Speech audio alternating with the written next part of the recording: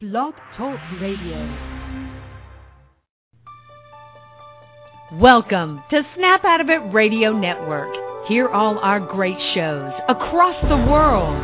Join our community at snapoutofitradio.network.com. So wake up, stand up, and snap out of it.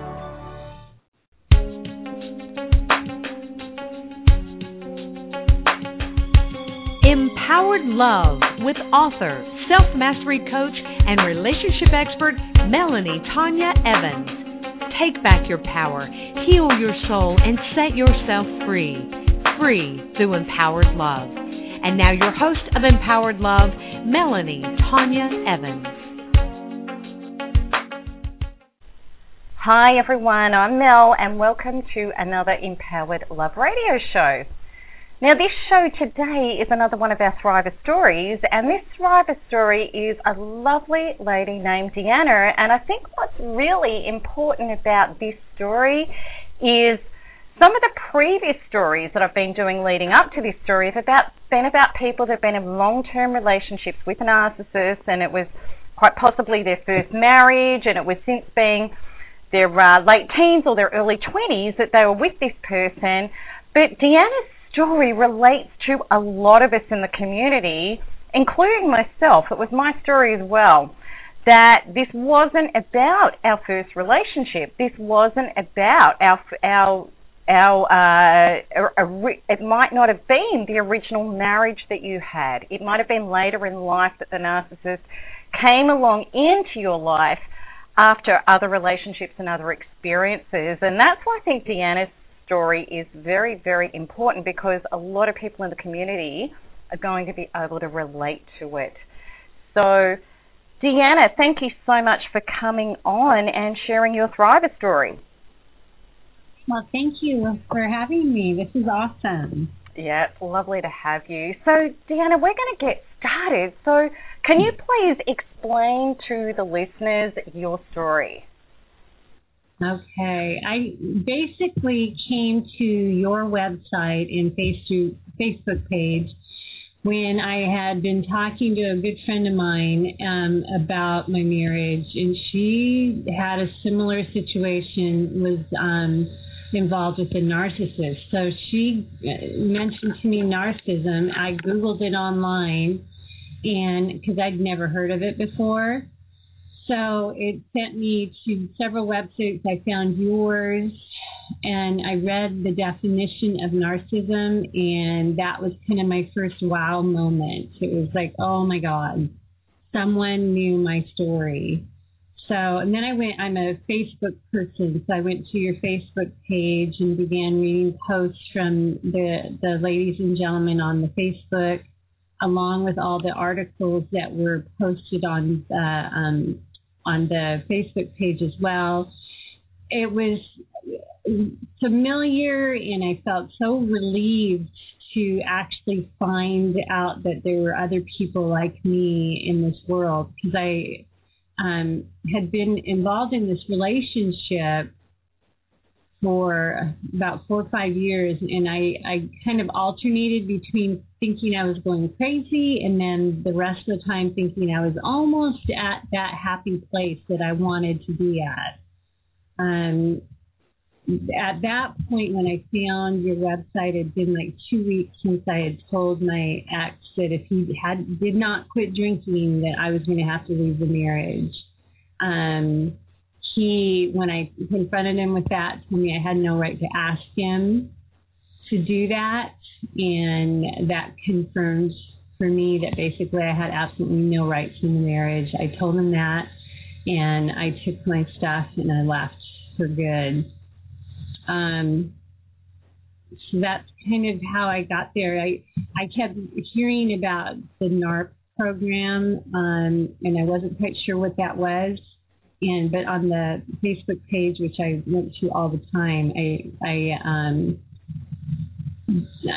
kept hearing about it. I wasn't sure if that's something I needed, even though the story sounded so familiar. I just still wasn't sure whether my ex was even a narc. He had me convinced that none of what had been happening was his fault, and a big part of me felt really selfish and cold because of the way I felt towards him. I really didn't like him, and I had married this man. I didn't know how I could trust myself at that point. I was so confused. I think so many people, Deanna, are going to relate to that, because there is a point in a narcissistic relationship for everybody where you question yourself. You're having so much projected onto you, you're being told it's your fault constantly, that you really can't work out, is this person a narcissist or not, or is there something I'm doing that's triggering this horrendous behavior? This is just so consistent, what you're describing there. So, like so many of us, you knew that leaving was going to mean losing a lot of what you had invested emotionally, practically, and financially into this relationship. So can you explain a bit about that? Absolutely. That was so kind of hard for me to come to terms with, because we'd had this big, beautiful wedding.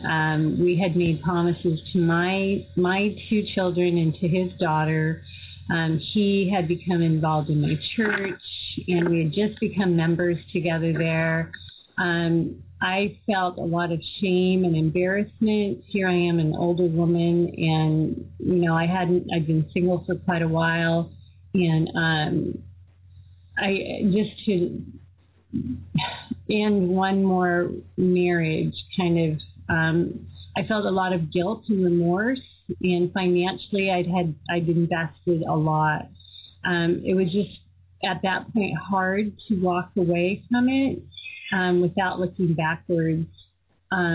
Also, I had that perception of being a good wife and, standing by my man, and even though all these behaviors, he was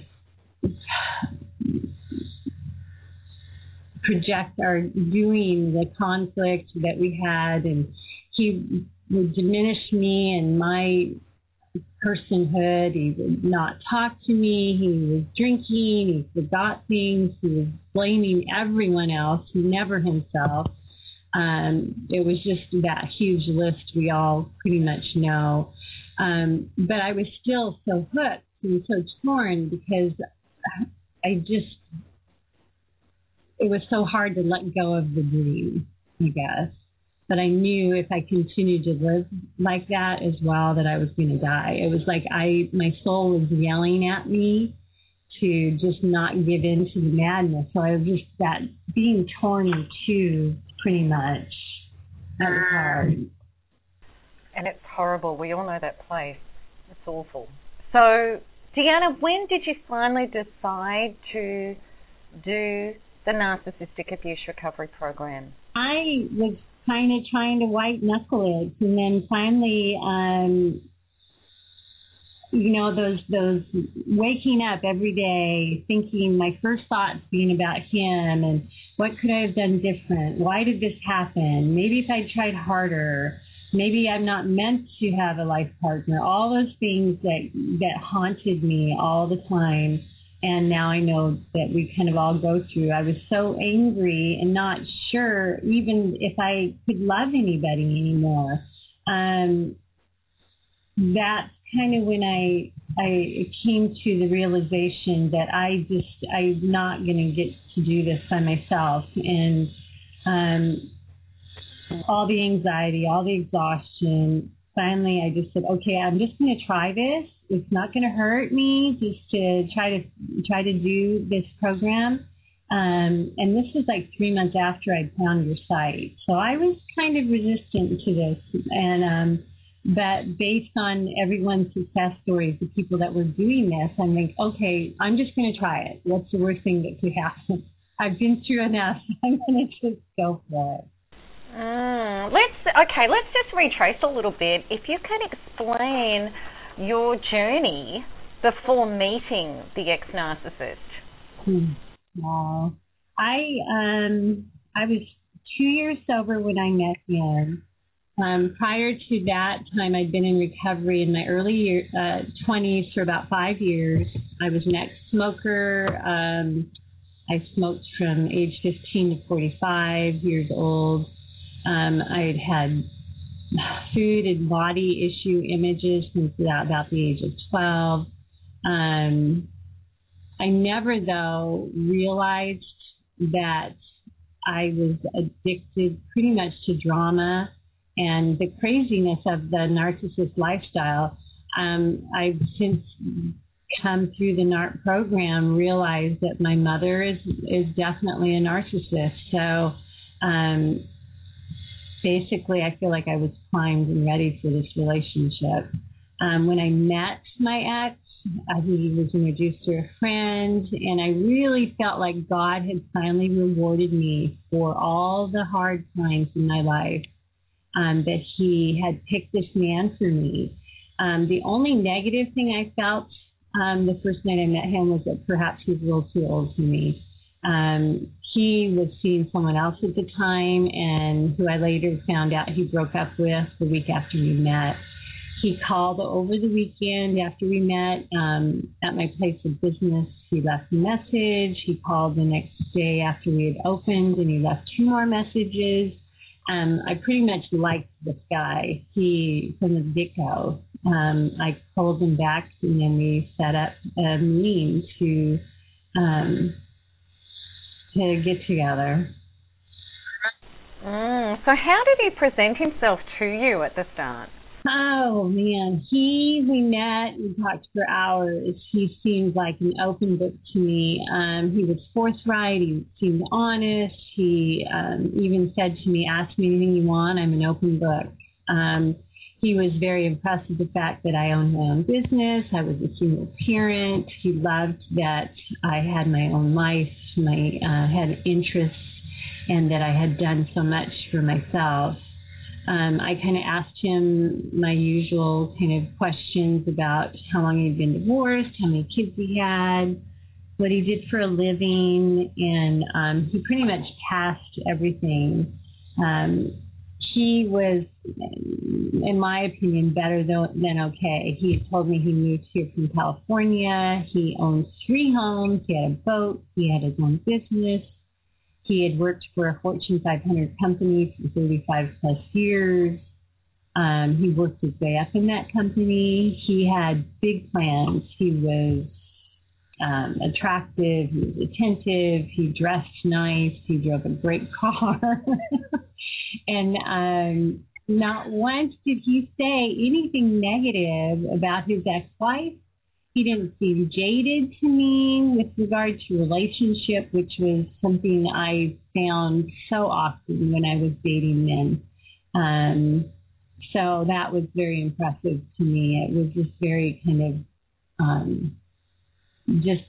like a light in a dark place. But he asked me to go out the next night, and I said yes. And then from there on, it was like a whirlwind for the next 3 months.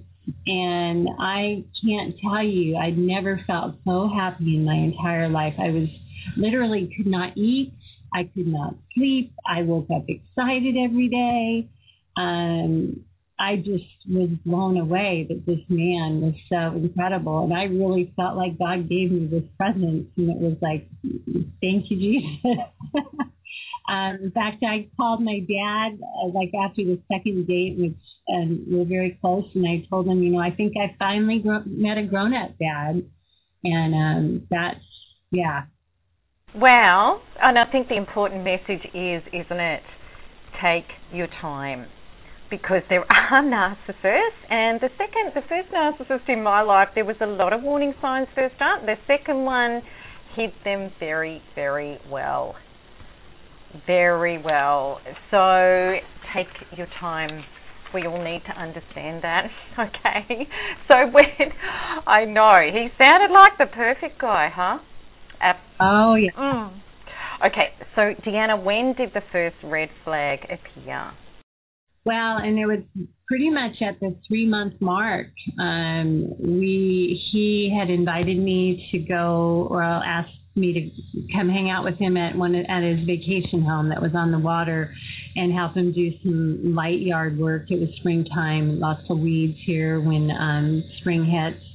And we had gone to the nursery and picked out some flowers, drove to the home and started to do the yard work. Yard work is not one of my favorite things to do, but my job's very physical too, so I don't like doing that on my days off. But I figured it'd be a nice gesture. I can help him hammer out some chores. We can have the rest of the day together, and it would just be a nice day. But when we got there, we visited a little bit, and I put my headphones on to listen to some music and just kind of dig in and get this stuff done.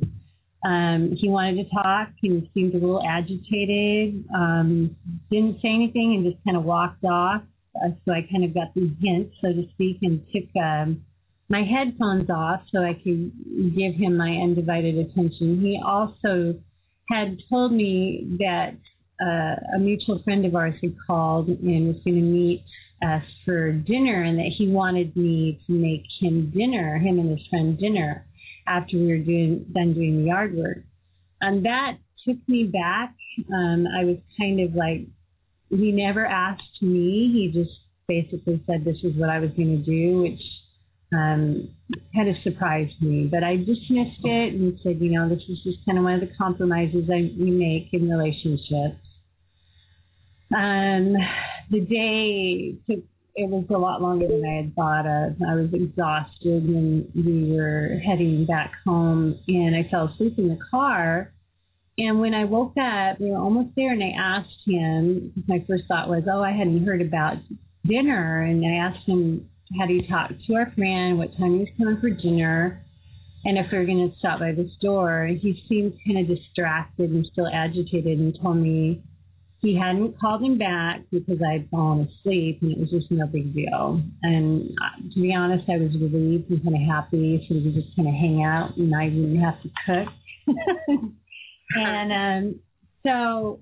But when we got back to the house, he started putting stuff away, and he was really quiet, and then he sat in front of the TV and didn't talk. And I remember kind of having this kind of funny feeling like something was wrong, but I wasn't quite sure, and I just didn't worry about it. So I thought maybe he's tired. I sat down on the chair next to him to cuddle for a minute. He was very unresponsive, so I just told him, okay, I'm just going to go home. And he said, okay, and I left. I was a little confused, but again, not overly concerned because it was a long day. He always called every day, sometimes 2 or 3 times a day. And the following day, I heard nothing from him. And the next day, I heard nothing from him. And then I started getting really frustrated. I just had no idea what was going on. So I called him. And it was strange because he was really friendly, but very casual. And he acted like he was like surprised I'd even called. And I remember thinking it was really odd at that time. I told him I was confused that he hadn't called me, and he told me he was just taking some time to think about the relationship. He told me that when we were together, it was a Sunday, that I had acted like we'd been married for years. And I was confused. I said, what do you mean? He said, well, you fell asleep on the way home. You didn't want to talk during the yard work, and you didn't want to make my friend and me dinner. You didn't put the effort out. And he, I remember his term. It was, he didn't think it was appropriate behavior for someone who had been dating for such a short period of time. It was just weird. And I kind of went into, and this was kind of a turning point, I went into the fix-it mode and kind of said, rather than withholding conversation, don't you think it'd be more effective to talk about his concerns? Not once did I tell him how I felt about the situation. In retrospect, I just completely ignored that fact, and that my truth was not in alignment with his expectations. Anyway, so I asked him, can we please talk openly about things so we can discuss things as they come up? rather than you just not calling me. And so that's kind of the way it started. And then things just little by little started to change after that. He had agreed, let's communicate better kind of thing. But then he just little by little started getting moody, and just that underlying kind of negative stuff started creeping in around the edges. He started to drink more. He kind of made subtle little suggestions to me about how I dressed, how I did my makeup. It was almost like little put downs, but not quite put downs. So it was always just a little confusing, and just put me off kilter. It was just a lot of just subversive enough that I couldn't quite put my finger on why I felt so bad. Those red flags. And we don't realize until we're in a narcissistic relationship that is not normal behavior. That is egoic, empty, insecure, childish behavior. You've got your headphones on, you're not paying me attention. Yeah, you fell asleep in the car. How dare you? It is only somebody with narcissistic personality disorder who really has the emotional intelligence of a 5-year-old that is actually going to behave like that. Normal, healthy adults don't, but we don't know that. And that point that you made, that this is what we all did, we went into fix-it mode. I remember at the 6-week point with my second narcissistic relationship, there was absolutely a behaviour that was just insane. And I fell right into it. It hooked me at my weakest point, which was fear of abandonment. I handed all my power over. And from that point on, that set up the dynamic. And this is what narcissists do. They find out where that gap is, they hit you at that gap, you start fixing, you take responsibility for it, and it sets you up for a cycle of abuse. So let's look out for all of that. Everybody out there, if you know you're living with this sort of stuff, healthy, normal adults do not behave like that. It's narcissistic. So what other aspects of you and your life, Deanna, was he not happy about? One of the biggest concerns I had about that 3-month mark is he started voicing the fact that I still had children. I had 2 children living at home with me. And that was one of my biggest struggles because it always felt like a threat almost. That like if I jumped through another hoop, then the kid issue wouldn't be that big of a deal and that he would get back to loving me.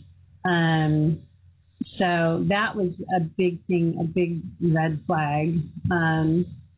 Then at one point we had spent a weekend together and he had drank way too much and he just became really arrogant, more so than I'd ever seen. And one evening in particular, I was in tears by the time we had dinner, and he actually said that he was sorry, that perhaps he was being mean. It was so confusing and just crazy making. It was just, it was awful. He told me at one point in this weekend too, and that was kind of a turning point at that time, that he didn't want anyone to get hurt. And that he was hoping that wouldn't happen, basically alluding to the fact that perhaps this wasn't going to work between us. That night I wrote him a letter. I remember the first of many actually ending the relationship. He was passed out on the bed and I sat there writing and rolling things through my head, trying to figure out how everything had started to go so wrong to get us to that point or get me to that point.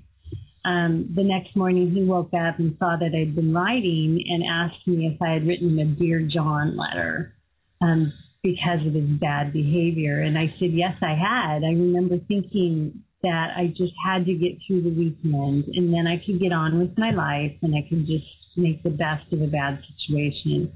He then flipped it and became very charming again, and I chose to just basically ignore it. After several more of these times, basically I finally decided I just couldn't keep up with his kind of come here, go away behavior. And I talked to my dad for some advice, and he basically said, just let him know that he's simply not the man we thought he was when we met him. And I remember now, especially, it's like the best advice I'd ever gotten. And that conversation ran through my brain a lot of times and kind of haunted me. That was the solution. It was so simple. And I immediately called him, my ex, and told him that, and it felt so good.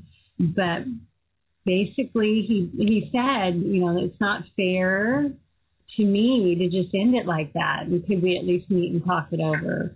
And he was acted shocked and that I could even walk away so easily, and that felt good. But in retrospect, I think this was my first glimpse of the fact that I wasn't dealing with a real person. But I agreed to meet him, and he told me he felt the relationship was too good to end, and he was willing to make changes so that we could learn how to communicate better. Again, it was like a combined thing. It wasn't about him. It was about this communication problem that we had. He said all the right things, and the madness just continued. Deanna, if you stop you there, we've just got a little bit of static going on in your background. I was wondering if you could just maybe talk into the microphone a little bit more directly, and we'll see if that reduces it. Sure. Yeah, it's just quite a bit of static coming through. Okay, let's see. All right, so keep going and we'll see how that goes. Okay. The ups and downs pretty much continued over the next several months. He called me one day and told me he just didn't think he could deal with the fact that I had 2 children. And even though he loved me, he just didn't think we had a future together. I told him that was fine, got off the phone, and I was devastated. I was angry. I was confused, but I just did my best to move on. It was hard to let go. And after a couple of weeks, I emailed him. He emailed me back, and we agreed to meet for lunch to talk things through. He said he didn't think I really understood our last conversation and felt I didn't give him time to explain himself. So I wasn't quite sure what that meant, but I agreed to have lunch. We met, and I basically told him that if I wasn't the woman for him, it was just that easy, and, let's just move on. I didn't say any more than that. That may have been a challenge for him or something, I'm not sure, but he came back at me and said, I'm 99.9% sure that you're the woman for me. I was shocked. I did not expect that. So I just kind of looked out the window thinking, what the hell's going on? Excuse my language. And he said, no, because I take that back. I'm 150% sure that you are the woman for me. And that just hooked me. It was a total trigger. It'd been exactly what I was waiting to hear.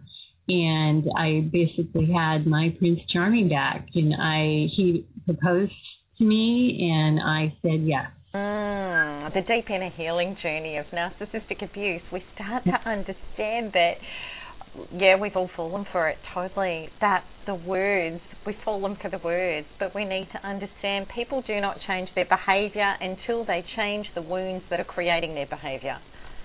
Words mean nothing. But we all did it. Okay, so Deanna, what happened after you agreed to marry him? Well, he basically told me, I'll treat you like a queen, and he wanted a large wedding. He wanted all his family there, all his friends, big kind of production. It was both of our third wedding. I didn't want a big wedding, but I gave in because it was important to him. I agreed to pay for my half of the wedding. He also wanted me to buy a new car to pull the boat. And I agreed to do that because I had just paid off my car. My income was moderate, but he assured me that with his income, I wouldn't have to contribute to the household except for buying food, stuff like that. So to me, that sounded like a dream come true. There was some good months kind of planning the wedding, living in the love bubble, I call it. But then little by little, again, the grandiosity, all the judgment and picking me apart, picking his friends apart. He also, as soon as the kids and I moved in, started with my kids.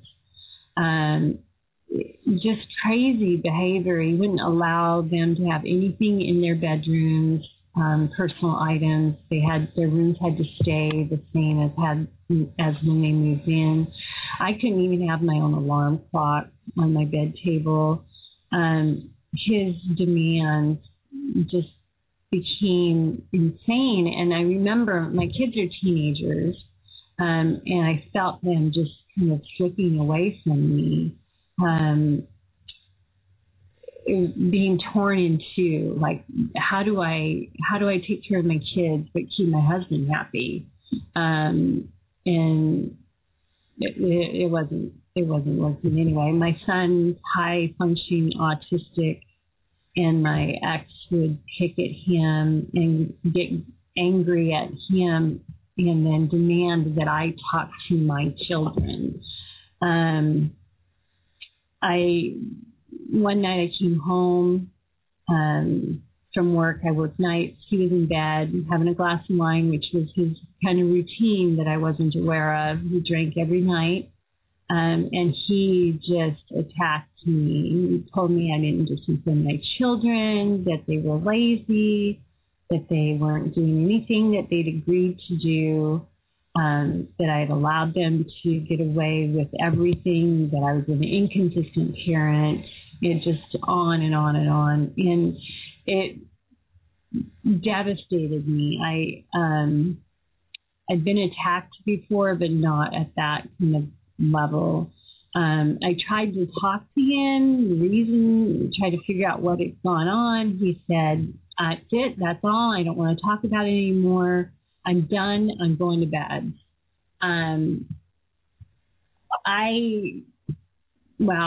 My stomach, my heart was in my stomach. I had no idea what to do. I was so angry because I tried to talk to him. He flat refused to talk to me. It's just, that was it. I kind of got in a screaming match, and I remember I hit him in the chest.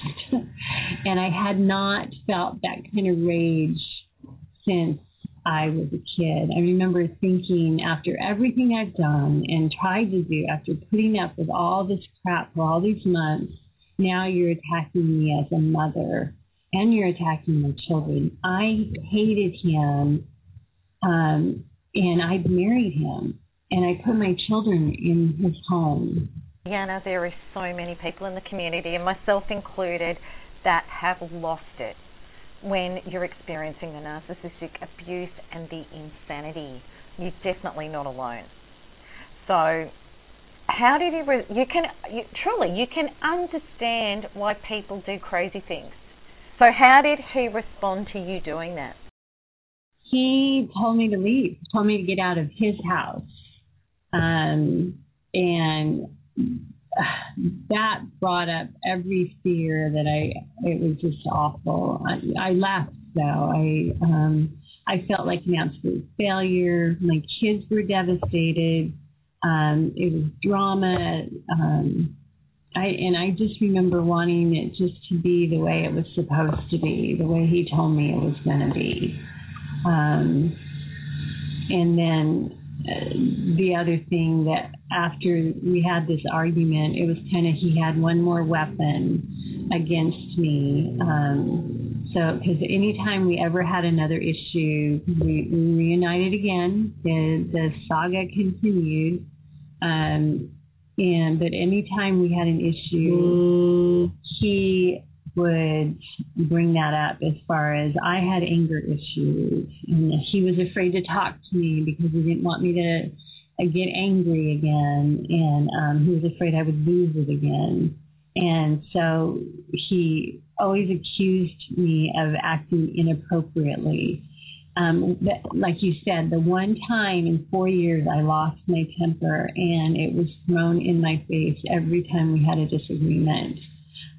It was crazy making, and so I was like virtually left without a voice.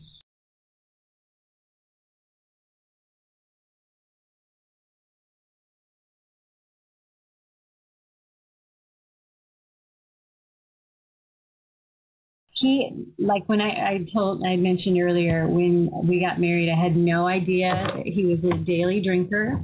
He had gotten, drank too much a few times, but never, I had no idea he drank every day.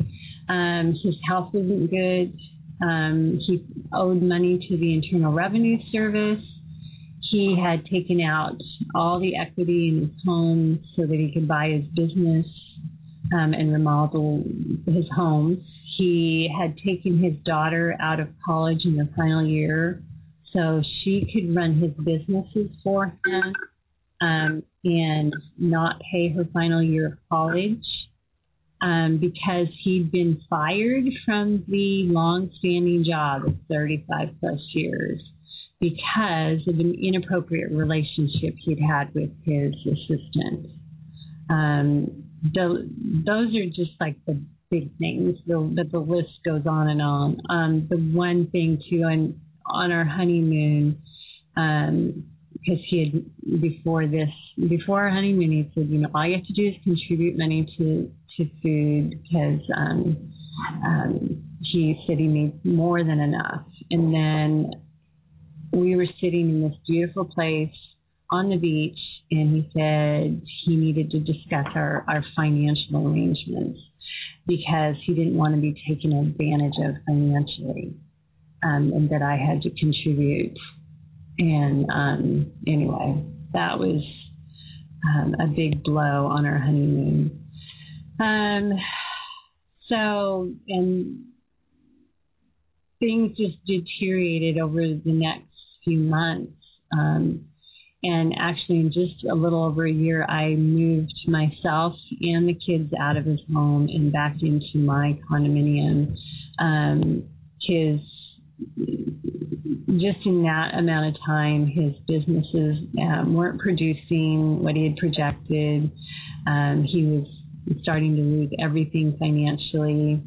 I did not know the extent because he continued to send money the way he always did, shopping, dinners out, vacations, golf and country club. Had no idea how bad it was.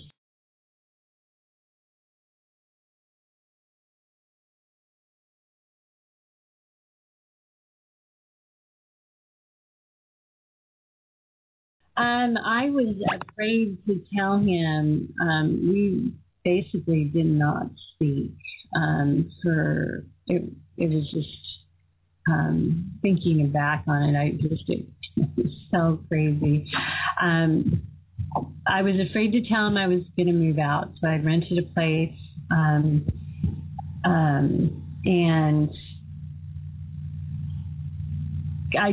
I remember I just didn't want to hear him tell me again how terrible I was. So I was just kind of moving things out little by little. And on the weekend before I was going to move, he called me when I was on my way to work and asked if I was moving because he'd noticed some stuff of mine was missing. And he looked into the kids' room and noticed that most of their stuff was gone too. And I told him, yes, I was moving out. He told me he was disappointed and was upset that I was afraid of him. I remember thinking, I have to do this, otherwise I was going to lose my mind. And at that point, I really felt like the only alternative if I stayed there was I was going to get drunk. And I was sober almost 5 years, I think, by then. I'm not sure. But it was if I don't leave, how do I live with somebody every night and not talk to them? It was just, anyway, the fear and the loneliness, crying pretty much every day. He wouldn't talk to me. He looked at me in disgust most of the time. He didn't want to be intimate. Our intimate life was nothing. He was too stressed out, basically, to deal with anything that concerns me. He also worked from home. He wouldn't allow the kids to have any friends over.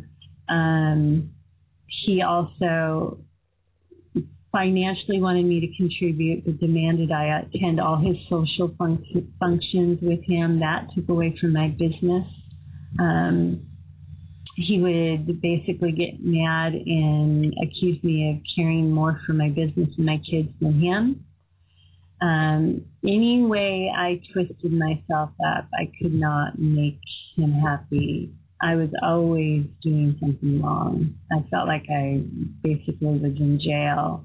And in less than a year, it was like, it was nuts. And that's so true. It doesn't matter what you change in your life to accommodate, to keep the narcissist happy. I did the same things. It's like, I'm going to cut back on work. I'm going to put boundaries around it. I'm going to give you more of this. I'm going to give you more of that. I'm going to, meet you. And it doesn't work. Yeah. Because they're projecting that inner tormented, damaged self. Their own not enoughness is constantly projected onto you as you are not good enough. That never stops. Yeah, so the next part that you're going to talk about, which is the hanging on, it's so consistent of what can happen, and it is so torturous. And yeah, let's please describe what you did when you were hanging on. Oh man, after I moved the kids out, I still, for 2 more years, hung on. It was basically this, like I said, it was my 3rd marriage. I really felt like that 3 strikes and you're out. That was in my head continuously. I felt I just wanted this to work so badly. Like it felt in the beginning when we just met. I had no idea what I did to make it fall apart. It was, even though I disliked him, I felt like I could just not walk away. I was embarrassed. I felt a lot of shame. I remember always feeling like if I could just show him how much I loved him, then maybe he would be nice to me again. Yeah. Yeah. I think later I realized, well now especially, I realized that this hanging on was just me impeding my childhood. My mom also did the same thing with my dad. To explain that, my parents married really young. My mom was pregnant with my older brother at age 16. The marriage was tumultuous at best. And during various times during our childhood, my dad moved out. They reconciled, broke up again. It was just off and on. My dad had numerous affairs.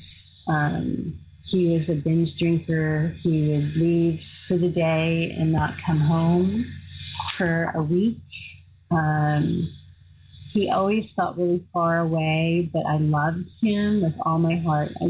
Kind of one of my childhood memories of my dad was one night my parents were out and left us with a sitter, and I fell asleep watching TV on the couch. My parents came home, and my dad had picked me up to take me to bed, and I woke up, and I felt so safe in his arms. And I remember, it was like the first time I remember feeling warm and safe and loved. And after that, I tried so many times to fall asleep on the couch, and my dad would pick me up again and just hold me in his arms. And it never happened again.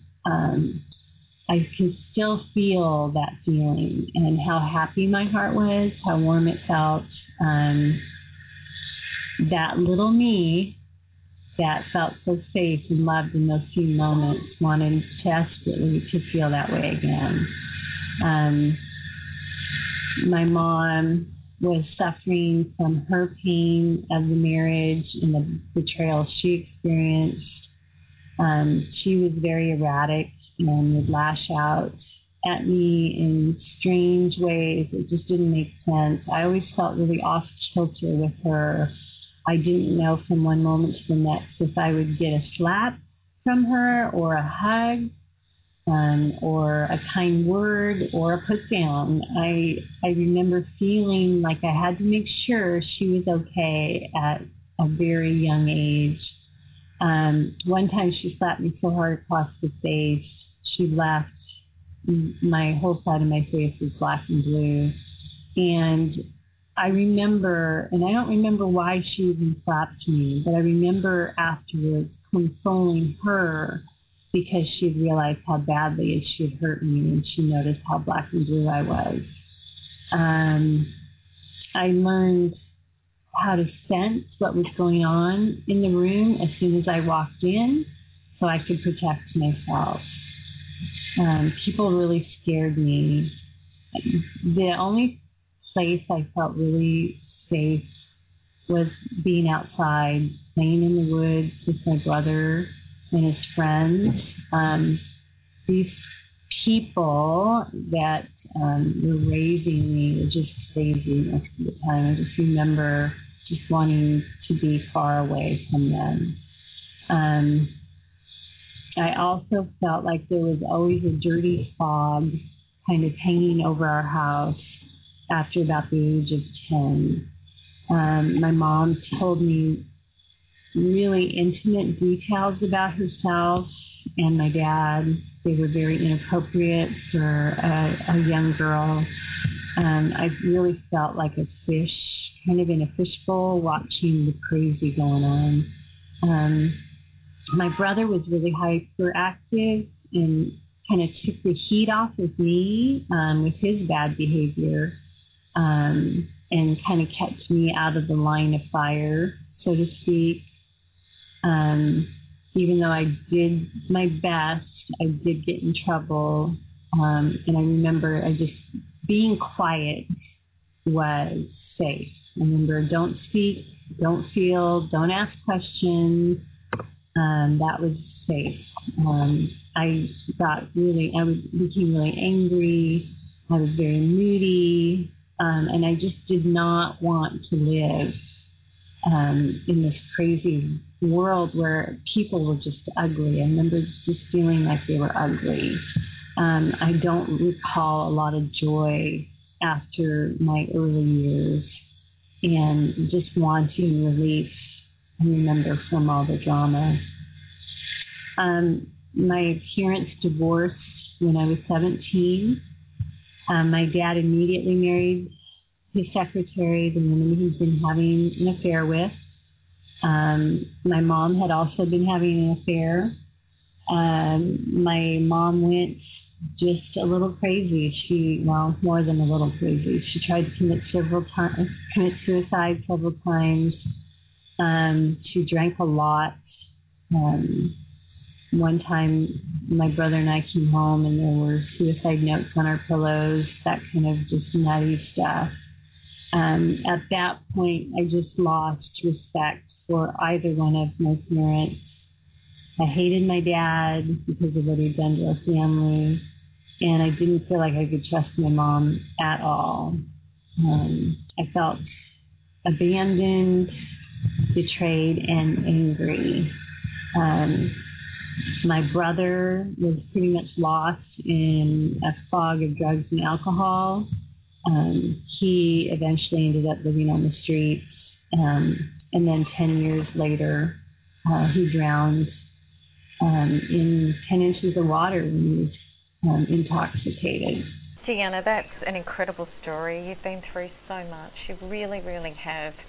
So there was incredible pain and dysfunction in your earlier years. So when were you able to start being able to put the pieces together of all of this? And just before you respond to that, I'll just get you to just adjust your microphone again, just maybe give it a little bit of a rattle and talk directly into it. We'll try and cut out some of that background noise again. Okay. So basically, gosh, when did I start to put all the pieces together? Through the NARP program. I learned how my parents projected onto us their dysfunction and mistrust, false beliefs, both religiously and sexually, along with morally, in many areas of our lives. Relationships for me had become something I craved almost physically because I felt unloved and unlovable. I had little to no self-esteem, but a lot of street smarts, and I could act my way through a lot. I was always afraid that I would be found out, though, so I had to keep all those secrets because if anyone knew who I really was, no one would ever love me. Drinking was my way of keeping all those ugly feelings about myself at bay. I really believed that my thoughts were truth and real, and then they made me bad and dirty and unlovable. I thought that everyone else had this living thing all figured out, but I just didn't know what the rules were. Everything felt really, really personal to me.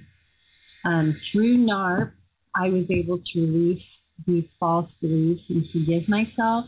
I had no idea that many of my thoughts and feelings were lies that I had heard many, many years ago and had repeated to myself over and over and over again. It's amazing to me. When I realized this and forgave myself, I cried like I had never cried before. So much anger came up and out of me.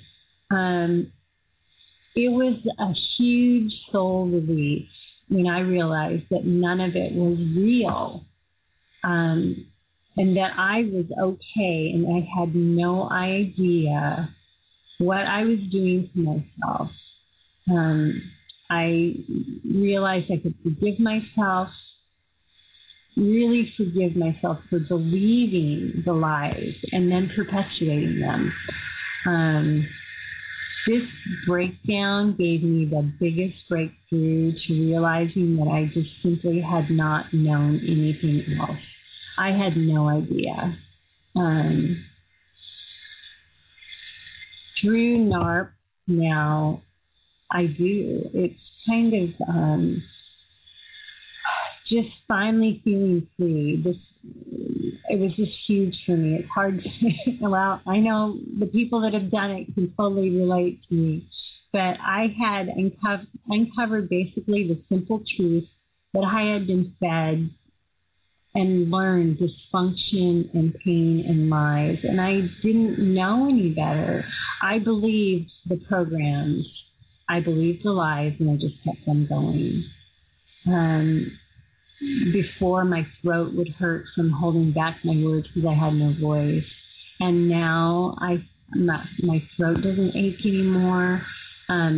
If it starts to tighten up, I ask myself, what is this about?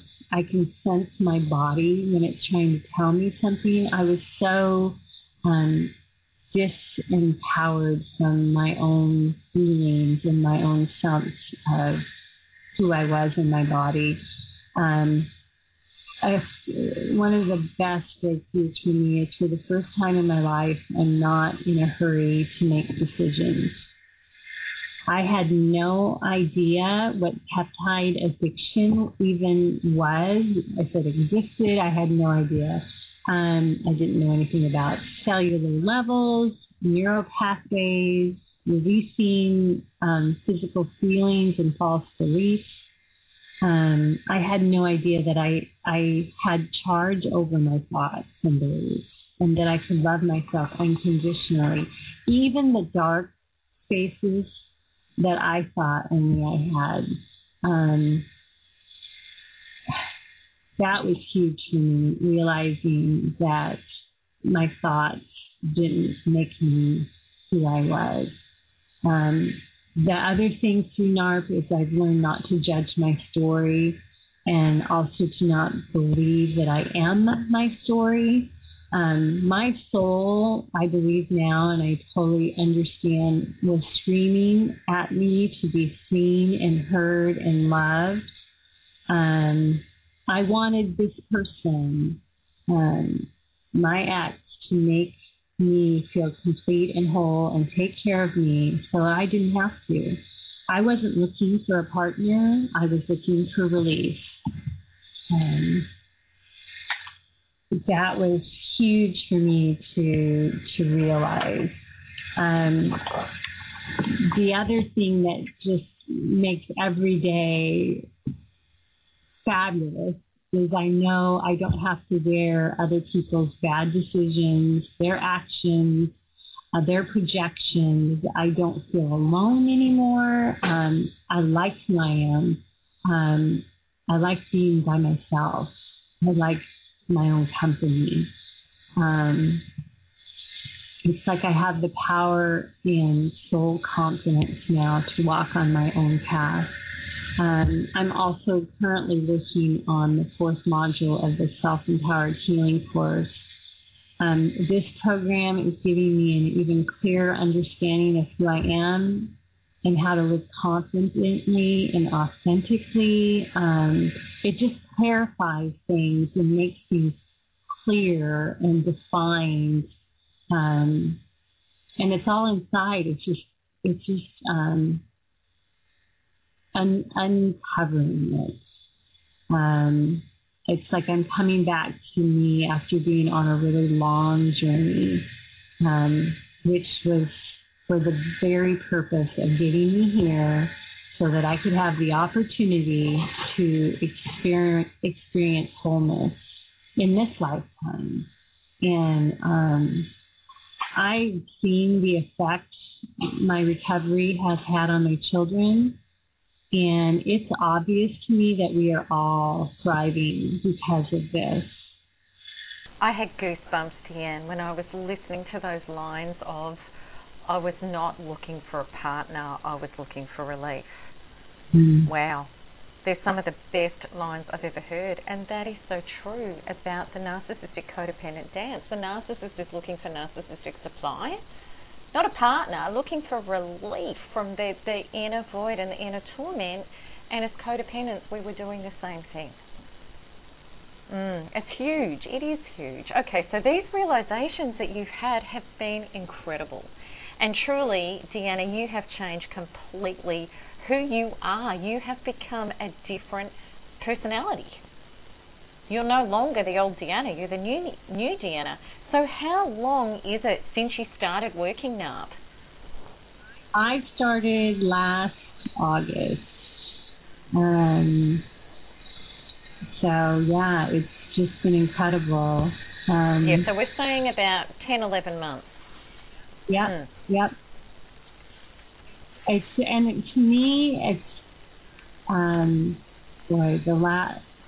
probably, it didn't take very long at all. And it's gotten bigger and bigger and bigger. I'm amazed at how simple it is. It takes time, but it works incredibly. That's so good. So good. So, Deanna, I know that many people in the community have experienced a narcissist as a second or a third or even further down the track major relationship. And it's later in life as opposed to earlier. So what would be your advice to these people who believe that they may not even get another chance at love? Oh, my goodness. To me, it's... And how old are you now so that you can share that with the community? I'm 51. I just turned 51. Wow. Yeah. You are a very, very cool 51-year-old. Thank you, darling. You rock. Oh man, it's, to me, I was part of this and had kind of this sense of, I have the next half of my life to really live it. And to be, it sounds so funny, but I'm in love with my life now. I feel like anything's possible as long as I keep showing up authentically and set my boundaries. My relationships, like I said before, I'm in no hurry, but I know in my heart that I love where I am today. The friendships I do have, they're real. And little by little, I'm beginning to recognize, because I love, and you have it in your program, it's like I love myself now. And that's the best relationship. And I know that to the bottom and the core of who I am. And no matter what kind of friendship or romantic relationship I have, I can take that away from it.